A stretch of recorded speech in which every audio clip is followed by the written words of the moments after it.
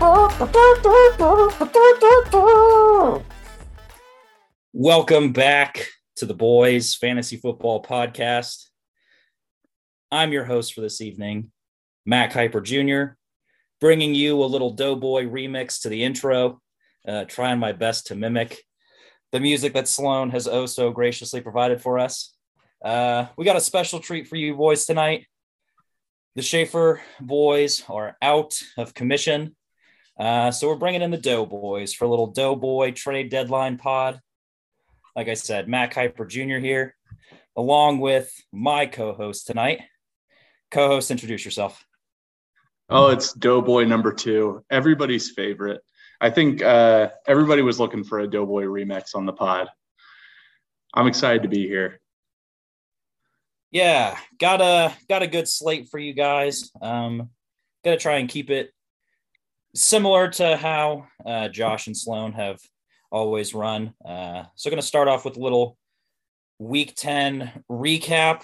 Brian, I'll let you take the floor. What were your thoughts this past week with Week 10? Yeah, it was a really wild week. I feel like we had some uncommon scores from a lot of the league members. So, and yet again, we had a bunch of table groupings. Coming down to the wire Monday night, literally, down to the last play of the week, impacting the rankings. But a couple of the surprises that really stood out to me, honestly, I mean, your team being number one, atop the list of surprises, a really, really pitiful week. Obviously, you were impacted by some injuries, by some underperformances. Just a really, really rough week, almost, underperforming by 40 points. Ongud was right down there with you. We all thought, we were talking last week about how we felt like Ongud had, really made a move to kind of separate himself from the Waffle House trio. And he, I think, kind of sank himself right back down to that mix with a really, really poor performance this week. And then, I mean, some surprises at the top. I mean, it was a really good week for Austin and I. We, kind of did what Anga did last week in terms of, separating ourselves from the bottom tier. Dylan continued his dominance. Big week for Tommy to put some distance between himself and you. That could really come into play. This is exactly what Tommy needed to do to, he's got to build up a bit of a lead before we get into that last week of the year where he's really in trouble. So this is what he needed, but he'll have to build on it for a couple more weeks. What were your thoughts? Yeah, I was very disappointed in that Eagles-Commanders game. Obviously, watching it more for myself, I don't remember if I sent this message in the group me or not, but there was I think it was like 3 or 4 point swing at the end. Obviously, you and Austin being so close to Tommy's score and then me being so close to Ongud, my team scores 1.5 more. I gain a point on Tommy. Devonta Smith doesn't get tagged with the fumble and you get, a point beyond that. Terry McLaurin gets an extra point and now Tommy loses 2 points. That's a 3-point swing. And now instead of being 7 behind Tommy, I'm only 4 behind Tommy, a lot more manageable within striking distance. So, that game was very nerve-wracking and disappointing for me. I can only imagine how disappointing it was for you to see your score go down and then your score go back up. Only to go back down again. It was funny. At the end of that game, when the Eagles were receiving the last kickoff of the game, I was actively thinking, like, it's actually really bad for me that the game did not just end on that last Commanders possession. Like, if it had just ended on that possession without the Eagles getting the ball back, or like if the Eagles had been able to, get a nice little kick return together to get themselves down to even their own 35 or 40 yard line to a point where they might consider a Hail Mary instead. Just because it was like, even if Devonta wouldn't have been the one to catch the ball originally, he wasn't in this case, you just know at some point during that play, the ball's going to get into his hands. And just wait, obviously 99% of those plays And with the team not scoring it, it feels like at least half of those plays end up with a quote unquote fumble. And you just knew the second that, Devonta released that it was not going to end well. So it's kind of one of those things where, like, knock on wood, I don't think it will, that one table point will be the difference between me going to Waffle House or not, but it really could be like that, that extra point would have been really nice. So, I mean, I guess you survive and advance to another week. Something that I found really interesting in the week's results is I feel like it was a really good example of how a team's depth impacts their finish. Like, I was looking at the weekly report this week, and the teams at the top. So Josh and Dylan didn't really have that efficient of weeks in terms of picking the right players to start. Both of them were anywhere from 17 to almost 40 points off of their max available points. And they still finished, at the top of the league this week. But then you get to teams like Austin and myself and Sloan and even Tommy. We were all within, I think, 7 points of our max total. So it just meant we all hit all the right buttons, up and down our lineups, and we still weren't able to, to beat out Josh or Dylan. So I just really think that that shows like how hard it can be for those bottom teams to climb up the table, because, like I said, Josh and Dylan really didn't have that great of weeks in terms of, picking the right players to start, and they still beat a bunch of teams that made, almost perfect selections in terms of lineups. Yeah, it goes to what Josh has been saying the last few weeks about just the luck and the crapshoot that is fantasy football. Making those right picks, and it pays to draft as well as Dylan did at the start, and then it pays to be so belligerently consistent on trading with people like Josh has over the last year and a half to, create the teams that they have. So I'm going to make another comment about my team and my pitiful 84 points. I knew heading into week 10, this was going to be brutal.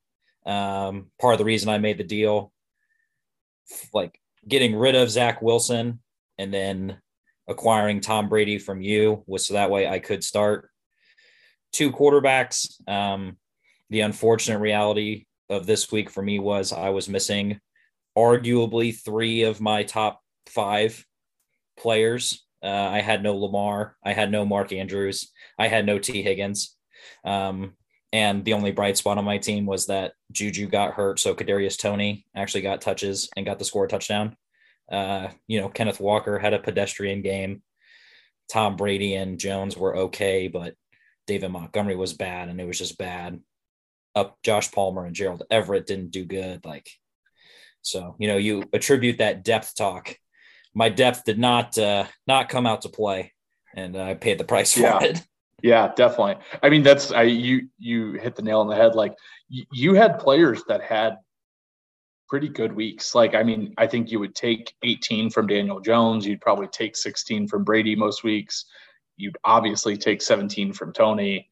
10 from Walker is a little less than you'd like, but it's not terrible. And then it's just, just terrible performances up and down the rest of your lineup. One thing that I feel like you can relate to, I don't know how closely you or anybody else in the league has followed the Bears backfield. I feel like you and I probably follow the Bears backfield more than anybody else as Montgomery and Herbert owners. But I realized that it's infuriating because they actually literally alternate series between Montgomery and Herbert all game long. So it's, even if Montgomery gets, I don't know, 6 carries or 6 touches in a row, they won't swap them. Like Herbert doesn't come in. Like, that is Montgomery's drive all the way through.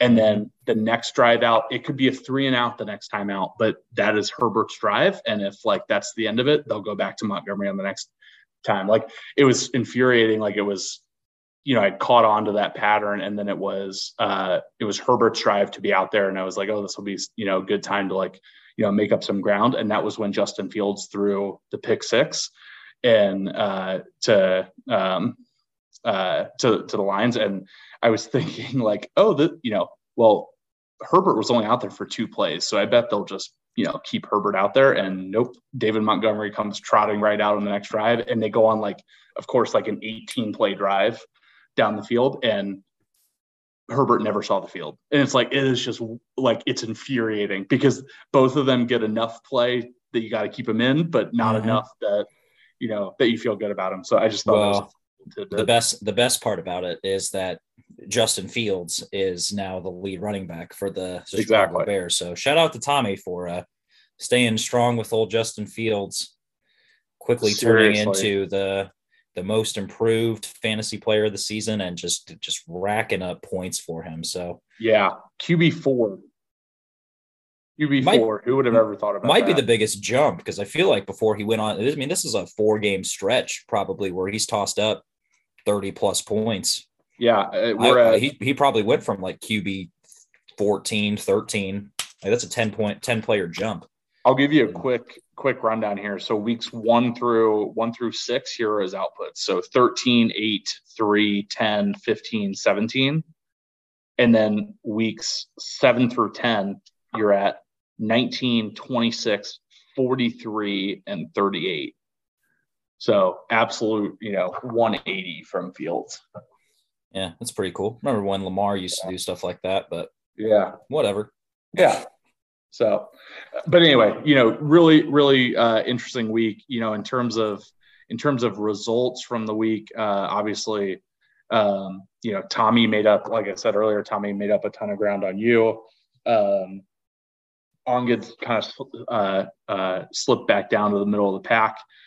Colin, I believe, took over the bottom of the. Yes, he is now 1 point ahead of Mike. Oh yeah, they were tied. Right? They were tied going into the week, and now Colin is last. Colin is last, and Mike. Colin's last. That's right. Yeah, so they were tied, and then Colin lost a point on Mike this week. So, and then you Ongid and Austin all. Yep, we're all. So it's Austin at 42, and then Ongid and I at 43, I believe. Mm-hmm. So really, really tight. So it's going to be an important week. We're heading into kind of the home stretch here. Still have some bye weeks hitting, but a couple more to go. Four final weeks left in the regular season. So pretty crazy to say we're already there after a long off season. I know. So, but anyway, you want to move on to our trade deadline analysis? Oh yeah, the part that all of you have been just dying to listen to. This is why you listen to the Doughboys. Talking trades, stuff that Brian and I love to do. Imagine Sloan trying to analyze these. He wouldn't know half the players. Exactly. This is what countless hours of scrolling through Sleeper, ESPN, any other football app, website gets you here. So let's be honest. This is also coming from years and years of Doughboy sleepovers where all we did was play Madden. Well, we set up the dynasty. We were random team running it, trading people, getting picks, building elite level franchises. Yeah. So we're gonna start it off work in reverse chronological order. So we're gonna start with the first deal 6 days ago between Mike and Matt. So in this deal, Mike acquired Najee Harris, Matt acquired Gerald Everett, and a 2025 first. So before I weigh in, Matt, you want to run everybody through the thought process and what you thought of your return? Yeah. So honestly, hindsight 2020, I wish I would have traded Najee a week earlier. Just because, I don't know. I mean, the output has not been there. Yards per carry. Najee wasn't really great last year, but he got a ton of receptions, a lot of receiving touchdowns in the goal line with Big Ben. Not really getting the same kind of mojo going with Kenny Pickett.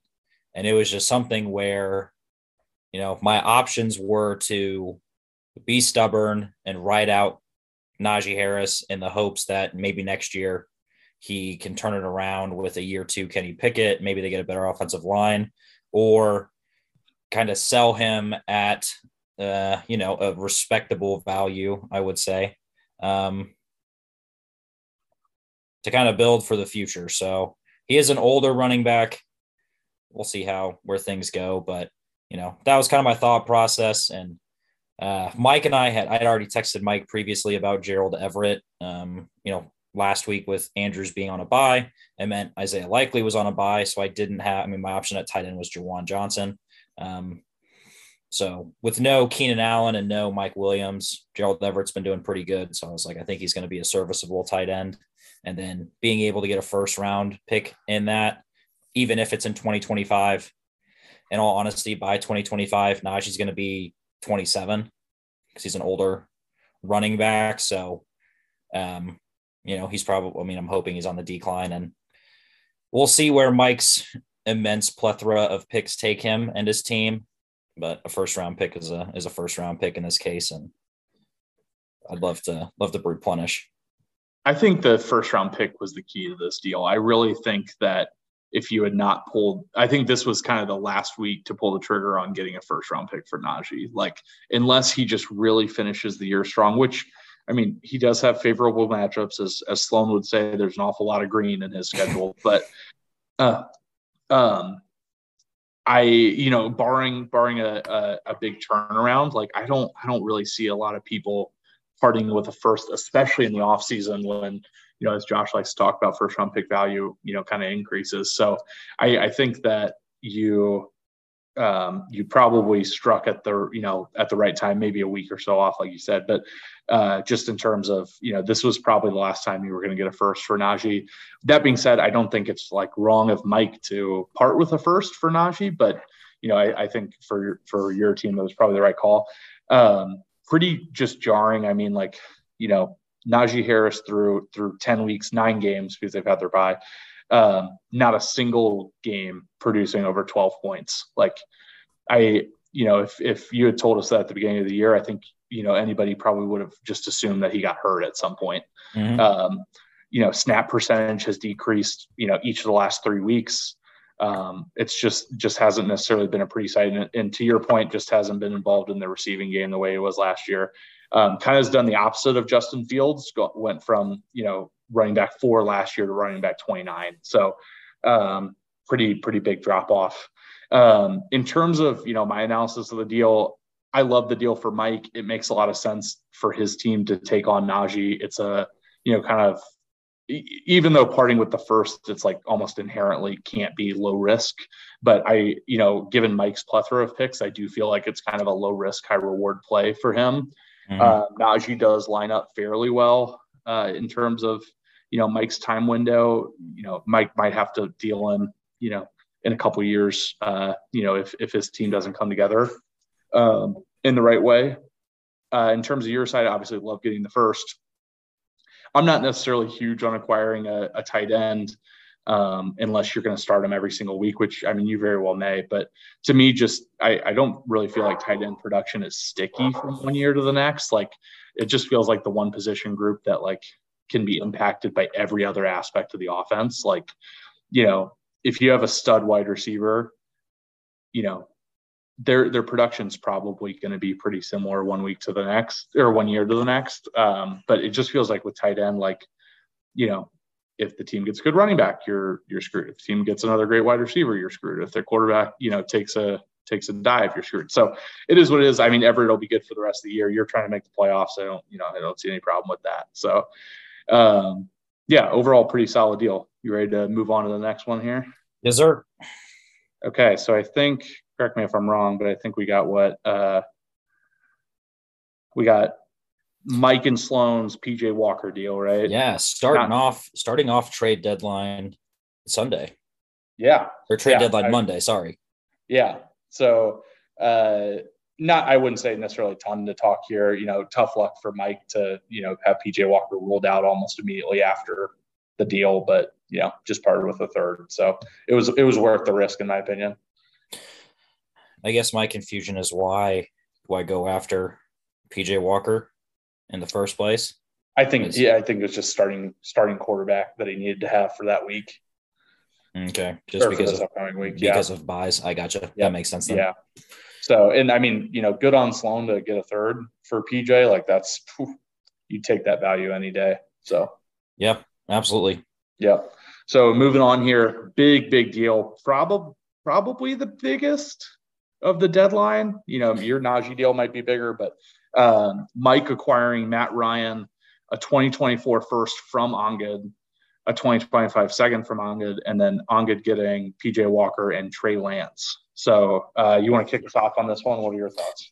Yeah. In all honesty, this was probably like one of the moves I would have never seen coming in the week. We think I go into the trade deadline thinking about, okay, who's going to be a buyer, who's going to be a seller, kind of have in your mind that, exchanges are going to be made with teams at the top and teams at the bottom, not necessarily two bottom teams. And especially not to say that Trey Lance isn't immovable, but it was just kind of shocking to see, first round pick, second round pick, Trey Lance, Matt Ryan, like a lot of pieces involved, a lot of valuable pieces, things you would hope to be valuable. So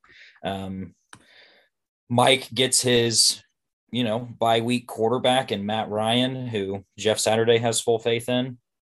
He gets a first and a second for Trey Lance, who is Trey Lance worth a first and a second? In this case, you're saying Trey Lance is worth a first, second, and Matt Ryan, but me personally, I don't think he is. I don't think Trey Lance showed me enough in those first couple of weeks to say he's worth all of that. Now, again, on good could be going big here. I think this is a high risk, high reward kind of thing. Like Trey Lance already being injured. You don't love to see that. Jimmy Garoppolo's success with the 49ers recently, like the acquisition of Christian McCaffrey. Like, I just don't necessarily know how Trey Lance will fit into the scope of the team in the future. But if it works out and they turn into this like wild Oregon type of offense where it's just speedsters all over the place and misdirection, and Trey Lance is running and throwing, and he turns into a stud, then this could be a super steal for Ongood. But yeah, we'll see. To me, I think that sums it up perfectly in terms of like, this is just a really, really risky move for Ongood. Like, I could see this deal kind of jumpstarting his rebuild. And, like if you get if Trey Lance comes back and looks like a stud, like having a 23-year-old quarterback, like, you could be set up at one of your quarterback spots for the next 10 years. Like if he's as good as, what a number 3 overall pick would typically be expected to be, that's awesome. But I just, with the lack of elite competition in college, the injury history, granted it was only one full game, but like not that great of a showing against a bad defense in Chicago. It was a hurricane that week, I'm pretty sure, but like, it wasn't a great output. It's just risky. And I worry for Ongood giving up his own pick. A lot of his players are aging. He probably won't have Kamara for, at least parts of next season. Like, I just worry that pick could end up being, a top 3 or 4 pick. And, I guess if Lance turns around, that's exactly who you'd want to pick at 3 or 4. So, it works out. But if Lance doesn't work out, if Lance gets injured again, if Lance isn't ready for the beginning of the year, that could be a really, really valuable pick to part with. But, it's kind of one of those deals where I feel like we're going to look back in a year and have a really strong opinion on who won this trade. But right now it's hard to just definitively say, agreed, that one side is better than the other. Yeah. shout out to Ongood for taking a gamble and betting on himself. So this year has not been kind to Ongood. So I think he's looking at it as, if this year's been so bad, maybe next year will be really good for him. Yep. It could be. We've seen the table can flip in a year, so it doesn't take much. Absolutely. So let's go on to the next one here. This one will definitely be quicker. Just a small little deal here. Josh acquiring Gus Edwards and a 23 second, which is Tommy's, and Mike acquiring Jalen Warren and a 2025 second from Josh. So, quick hitter on this one. Yeah, Mike gets his cuff for Najee. I know in texting with Mike about Najee, he said him and Josh were going back and forth trying to make a Jalen Warren deal. So, he gets his cuff to have the running back for the Steelers for the rest of the season, presumably moves back a little bit in it's a 2025 second. So, Yeah. but, you know, gives up a future second that, in all honesty, is probably going to be kind of at the back end for a back end of the middle second for Gus Edwards. Josh gets I don't know if you can call Gus Edwards a starting running back. Does Josh have Kenyon Drake? I believe he does. Okay, so I mean it's a nice little swap. Josh, holds down the Ravens running back room prior to whatever happens with J.K. Dobbins. Does he have him or no? I think he did have him. I think he doesn't anymore. No. I'll look. I'm just shooting out my butt. No, he does have him. He does have him. Sorry. Yeah. I'm a genius. Yeah. Yeah. So, I mean, I think it makes sense. Swap seconds, get a running back that benefits your team more. And, it's kind of wild to think that the only move that Josh made this trade deadline was something so minuscule, but kind of was expecting some bangers from him. Yeah, no, we'll definitely get to that. So we'll wrap up here. Last deal of the deadline. This one's got a little crazy story behind it. So we'll start. This was Matt and Austin's deal. So Matt acquires Devin Singletary and a fourth this year. Austin acquires Juwan Johnson, the tight end for the Saints, a 2025 third and a 2022 third from Dylan. So, I mean, I guess you want to run us through your thought process on acquiring Singletary? Yeah. So I've been actually messaging Austin periodically throughout the season about Singletary, messaged him over his honeymoon, made an offer for him, but Austin didn't see it. And then just things went kind of downhill. When the actual NFL trade deadline was happening, I was kind of out on Singletary at that point, just with rumors of what the Bills may or may not do. And then I had contemplated texting Austin about Singletary, had some other things that were kind of going on in the background that I wanted to see through first. And then he reached out to me, said, "Hey, Singletary's still available if you like him." I sent him a deal. Actually, he had sent me when him and I did the Amari Cooper, Zach Wilson deal. It originally started with him offering Devin Singletary for Malik Willis and a fourth. At that time, I was like, "Oh, Malik Willis, I think is going to be pretty good, blah, blah, blah, a lot of potential." So that's what I started with, was Malik Willis and a fourth, turned into Willis and a third. And then he was like, "Wait, what about 2/3 and Juwan Johnson?" And then I was like, "I'll do that if you throw back a fourth." And he said, "Let's do it." And that was it. It was a very, very quick interaction. Like all of that was sent within a span of like 7 minutes, maybe. See, and that's where the story comes in here, because Austin and I had a deal done on Devin Singletary. Very few people know this. Austin and I had a deal done on Singletary, same type framework as the one that Matt got through with. He and I, on the other hand, had been talking for like 3 or 4 hours to put this together, going back and forth. We went from everything from, let's see, I offered a third in Hunter Henry. He asked for a second in Singletary for Devontae Adams, and we, kept trading back and forth. Then we really started to narrow in on a deal. And I said, I gave him the option of Hunter Henry and 2/3 for Devin Singletary, saying I've got a fair amount of thirds throughout the next couple drafts. So I said, you can pick which of the thirds that you want. I don't care, but just Hunter Henry and 2/3. And he, took a couple minutes to think about it. And then actually, ironically, 7 minutes later, responded and said, Ongid's third and your 2025 third, he'll go for. So I said, cool, I'll send it over. I send him over the offer. And during this time, Andy and I were out with a friend picking up dinner from a restaurant. So we were in the restaurant, picked up dinner. We got in the car. And before we pulled away, I said, Andy, Michelle, I got to wait for a second. I got to send this trade over. And they were giving me a hard time for, being so into fantasy football as we all are. And so I send the deal over. I tell Austin, it's there. You can go accept it. And I remember we were like 10 minutes from home, and I saw my phone light up from getting a text, and I was like, that's probably the trade going through. Like, that's, Austin just accepted the trade. I'm, curious to see what people think. And then the phone lights up once more.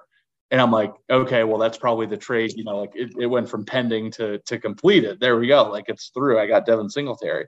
And then I get home, and it turns out the 2 times my phone lighted up were texts from Austin at 6:29 p.m. saying, I think I got an offer I like just a little bit more, Brian. And then 2 minutes later going, sorry, boss, and accepting the other deal. So in the span of 7 minutes, in the span of honestly 2 minutes, I went from thinking that I had acquired Devin Singletary in what I thought was a pretty good deal for myself to sorry, boss, from Austin. Hey, it's a cutthroat business here, making trade deadline deals. So props to Austin for, seriously.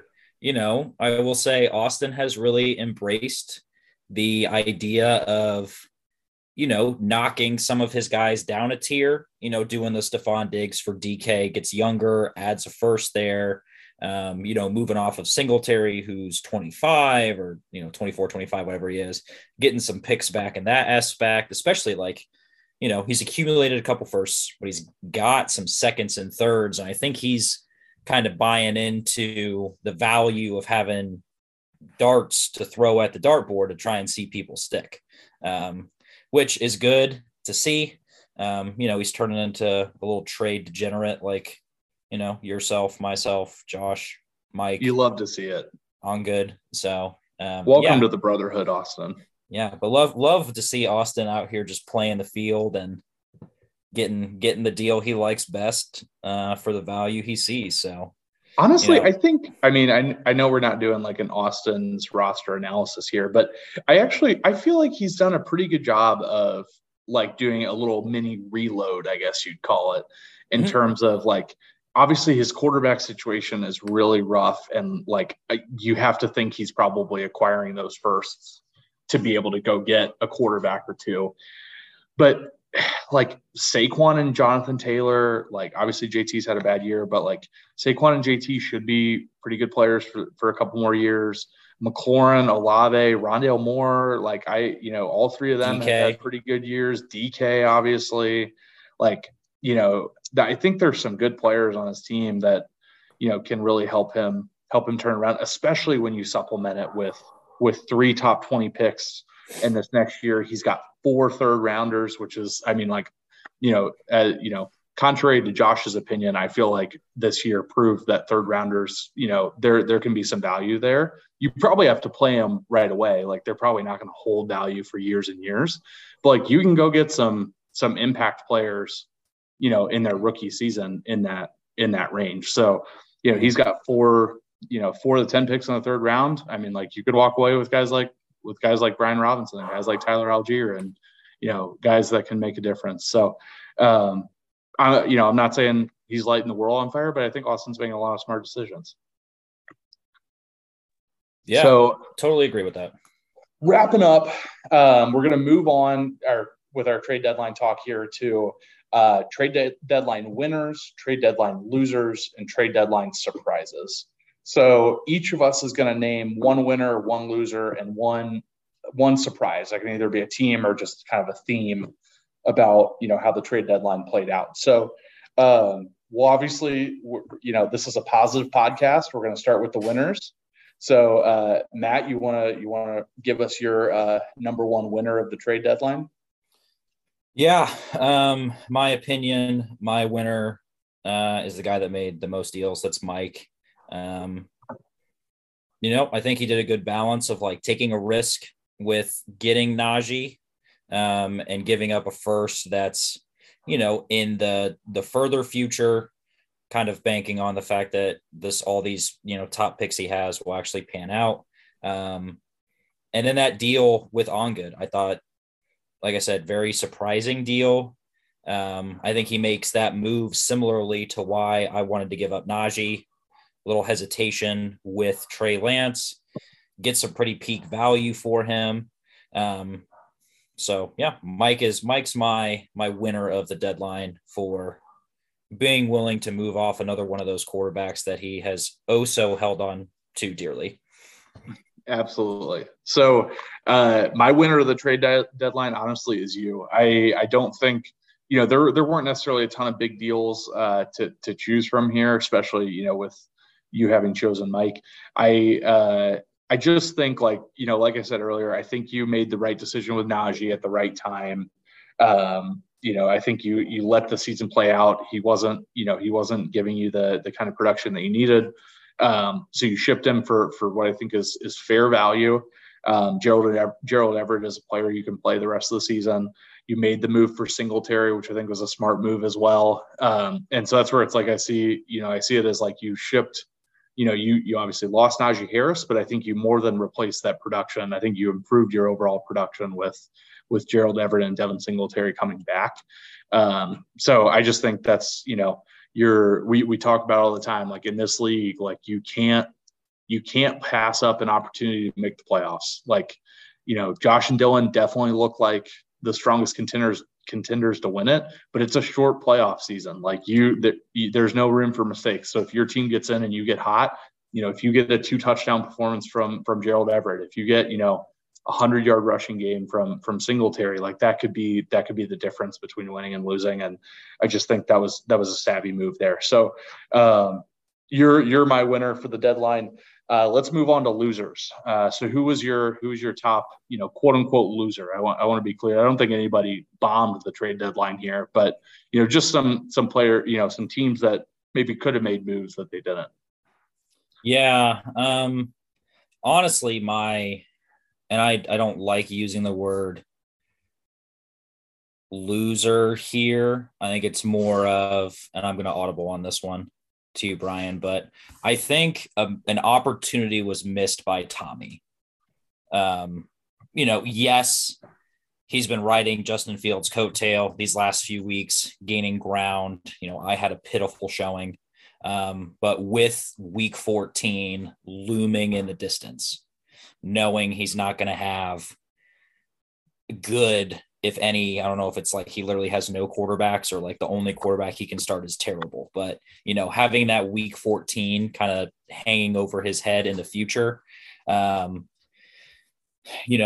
Chase being hurt, and like having an unclear timetable on when he comes back. Keenan Allen's been really inconsistent. George Kittle, with the addition of Christian McCaffrey, is kind of getting shoved to the side. Like, Amon-Ra's been in and out of the lineup. I just feel like Tommy was a person that could have made a deal or two to really either improve at a position or like strengthen up his bench to kind of overcome these issues, to really hammer in that, he's going to overtake me and make it to the playoffs.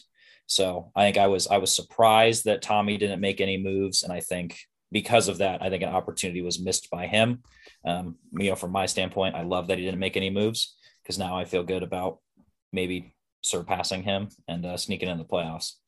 Yeah, and he has 0 startable quarterbacks in week 14. Not, all 3 of his starting quarterbacks are on bye. What he does have in his favor is he has more fab than everybody else by a long shot. So, like if you get a week 12, week 13 quarterback injury, like Tommy can guarantee himself to get the backup if that backup's available. There's a lot of backups that are already rostered. So, like he needs some things to fall his way, but he does at least have the fab in his back pocket if he decides to use it. So I agree with that call, though. For me, the big loser was Sloan. I feel like I shouldn't say big loser. I don't think that's a fair term. Like you said, I don't think Sloan tanks the deadline. I just think, I guess I don't really understand the thought process. Like he is a playoff team, even though he did have a pretty poor week this week, or not pretty poor. He was middle of the road team this week. I just don't understand, shipping away Devontae and then immediately asking for win now players in return. I mean, that's just, to me, like you had You had Devontae, locked and loaded. He had 2 awesome weeks. The 2 weeks he's been, or 2 of the 3 weeks he's been on my team. He's had really awesome weeks. So I just don't understand that thought process. And I feel like he is the one team, out of the playoff teams from 3 weeks ago that has actually gotten worse. I don't think Tommy has gotten any better. But I think, you've gotten better. Obviously Josh has gotten injured, but he's still got a deep team. Dylan's doing well. So that's one where I guess I just don't get the overall thought process. Not so much that Sloan made any serious mistakes in this last week or anything like that. So, any surprises? What's your top surprise of the week? Yeah, I mean, I kind of mentioned it earlier. My top surprise is On Good. I was very shocked to see. I wasn't necessarily surprised to see him make a move. I was just more surprised that the move he made was getting rid of future picks to get. I mean, I don't think, like I said, I don't think obtaining Trey Lance is a bad move. I think time is going to tell whether or not it works out for him. We mentioned high risk, high reward, but I was more so kind of shocked that the move he made wasn't, sending away Alvin Kamara to get a younger player and some picks, like to try and replenish and kind of restock his team. But if he's got faith in his team next year and that Trey Lance can make it happen, then, kudos to him. But like I said, seeing On Good make a trade wasn't surprising, but the trade On Good did make was surprising to me. Yep. No, I agree. For me, the biggest surprise was Josh not making a big deal. Obviously, he made a move or two around the edges, but to me, that Cooper Kupp injury is really devastating, or could be, I guess. Depending on how the rest of the season plays out.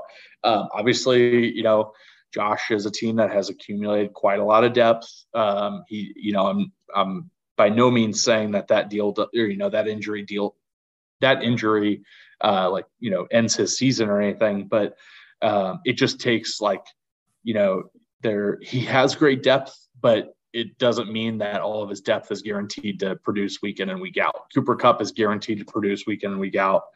Kelsey, Diggs, Eckler for the most part, Jalen Hurts, Kyler, you expect great production from them week in, week out. But, I think his championship is going to be win or lost with his flex spots. I think, Dylan has good production. I think the other playoff teams could catch up, if he has a bad week one in the playoffs, and, really separate themselves from Josh. But I think, right now his flex spots for this week are TJ Hawkinson, DJ Moore, and George Pickens.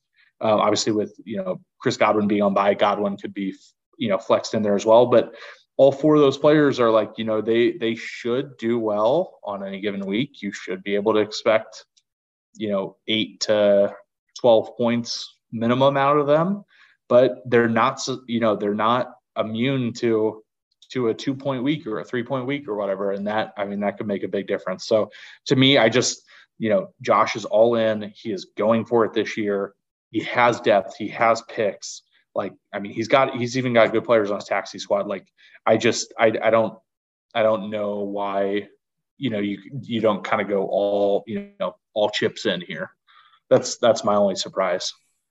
Mm-hmm. I will say, kind of adding in, just because I had interactions with them, to Sloan and Josh's credit, I don't know who all else they texted about deals. I know they were both talking with me they both texted me about the same player, being AJ Brown. And, me trying to go for the playoffs, I was going to hold AJ Brown at a high price. And they just never made it up to the price that I was willing to give him at. But, when it comes down to the trade deadline, if you're a top team, it's how much of a quote unquote overpay are you willing to make to, make a move for a guy like that. And, for them, it ended up just not working out in that case with me. I would be hard pressed to say that Josh didn't kind of bug some other people and come to kind of the same conclusion. So, Josh has a team that I would be very comfortable riding out with heading into the playoffs. Yeah. But, having that Cooper Kupp thing, one of your staple studs, and tough pill to swallow. Cup could be back for the playoffs. Who knows? But that's tough. I was definitely in talks with Sloan about Devontae and Josh. I really thought Josh and I were going to come to kind of a 11th hour deal, while we were watching Monday Night Football, but it just didn't pan out. So, I mean, it is what it is. You got to, make the moves that are right for your team. So, we are going to wrap up this week's pod, this Doughboy pod, with what you guys know us for, some good old rookie rankings. So this is going to be just a quick like kind of top 10 power ranking, first round redraft, whatever you want to call it. This is just going to be, this is the player that should have been taken number one, irregardless of team. This is the rookie that should have been taken number two, or number three, number four, so on and so forth. Mm-hmm. If we had a chance to redo our rookie draft. So, Matt, I'm going to let you go first here. If you were picking first overall, irregardless of team, who you take at number one? Yeah, I think it's hard pressed to still say that Breece Hall doesn't go number one. Still, obviously the ACL tear is tough, but as we've seen, ACL tears are, I want to say, easily able to come back from. But there's a strong history of guys being able to come back from ACL tears. But you just have to. The production that Breece was having and the momentum that he was gaining in that Jets offense is everything that you want and need to see out of a number one pick. I thought, over the course, like in terms of impact, the most impactful rookie. So he rightfully so was the number one pick and should have been the number one pick. I agree. Number two, I would probably go with Kenneth Walker in this spot. Kenneth Walker has gotten the production, especially since Rashad Penny's gotten injured. And I think, a lot of us have, me probably at the top of the list have learned our lesson about the fragility of the running back position. And, you can literally never have enough, dominant, snap share running backs on your team. Like, there are just too many wild things can happen between injuries, trades, all this different stuff. You cannot have enough of them. So, Kenneth Walker would be an awesome pick at number two. Coming in at number three, big jump here. I think Chris Olave, knowing what we know now, Chris Olave should have been the number, should have and would have gone number three. Immediate impact in New Orleans. Granted, you can say some or most of that has been helped out by Michael Thomas being inconsistent and now being out for a while, Jarvis Landry being inconsistent. But, even with both of them out, teams know Chris Olave is the guy, and Chris Olave is still going out there and getting, 6, 7, 8 catches a game for 70 plus yards. He looks the part of a very a wide receiver you want to have on your team, a wide receiver you should be starting on your team. Austin made the call to move him up, and he's been very productive this season. Really played into the opportunity that he had. So I would, knowing what we know now, take him at 3. Yep. At 4, I would go Garrett Wilson. He's had some ups and downs. Obviously his quarterback is not that great. And it's kind of a tough offense, but I just think you've seen enough flashes from him that show that he's probably going to be, at worst, wide receiver 3, but, much more likely a wide receiver 1 or wide receiver 2, in fantasy for the next couple of years. So I'd go Wilson. Mm-hmm. Number 5, I would go Drake London. Yeah, I mean, similar story to Garrett Wilson. London hasn't really blown off the waters with any weekly output. He did get a touchdown this past week. That, as Brian and Mike know, I correctly predicted in my Thursday Night Football parlay. But, the target share's been there. He can't help that Marcus Mariota is not the greatest passing quarterback, and just the offense from a passing standpoint doesn't look very good. So, but I think you still like what you've seen out of Drake London and where his production can go from there. Yeah, no, I totally agree. What are we at, 6 here? Yeah, number 6. Is that right? Number 6, I'd probably go George Pickens. Josh took Pickens in the second round this year. He's definitely flashed. He's becoming a top target, and Pittsburgh has shown some ridiculous athleticism. He hasn't quite had the monster weeks of some of the other rookies. I think he and London have had pretty similar production so far, but obviously just a lot more was expected of London. So Pickens, definitely a big riser. So that's, if I had the chance, I'd probably go him at 6. I like it. Another kind of big riser here at 7. Dylan took him, I think, at the 12th pick, 2-2. But Dameon Pierce of the Houston Texans, the running back. Josh goes through his analytics of, third, fourth round running backs don't really have a lot of hold, or wherever Pierce was drafted, blah, blah, blah, blah, blah. There's something to be said about a dude that just plays as hard as he does. Like, he's literally one of the bright spots that the Texans have. They've got some, extra picks. And I feel like as an organization for Houston, they're going to hold on to Pierce as the running back, like knowing what they have. I mean, you look at like the running backs we have now that are the studs, the Kamara, Aaron Jones, CMC, Dalvin Cook, Austin Eckler, like all those dudes are in the same draft class. And the majority of them were bottom of the round, undrafted in Eckler's case. So, I mean, if you can play ball, you can play ball. And it really looks like Pierce can play. Yeah, no, I agree. At 8 here, I would take Jameson Williams. Just too much talent to let him, slip much farther than that. Obviously, like, it would have been really nice to have seen him on the field by now. But he tore the ACL in January, I think. So, you're just now approaching kind of the 11th month mark. So he should be back, you would think, any week now. So that's, obviously production is 0, but I just think it's too much talent, especially with kind of the other options on the board. I think you got to bank on some potential with him. Mm-hmm. With my last spot at 9, pains me to see this person drop so far because he was one of my favorite rookies. But Treylon Burks, again, you talk about like the upside potential. You still have to like Burks' upside. It's just that Tennessee offense just like cannot pass the ball. So it's another one of those situations like, honestly, like London and Wilson in New York and Atlanta, run first teams, not really passing as much. Burks just doesn't have the share that Wilson or London have had. He's also been hurt, which kind of gives a knock on him, but I still think the upside and potential upside keeps him in the first round as number 9 in what would have been the draft. He's off to a pretty good start tonight on Thursday Night Football. He's already got 4 catches for 53 yards about halfway through the second quarter. So there you go. Pretty good pick. Rounding out our top 10 here, in what would be kind of our redraft, I would probably go Kenny Pickett here. I think him already having picked up the starting job in Pittsburgh is nice to see. He's definitely not lighting the world on fire, but he's not been terrible. I think there's enough value in having a starting quarterback to include him in the top 10.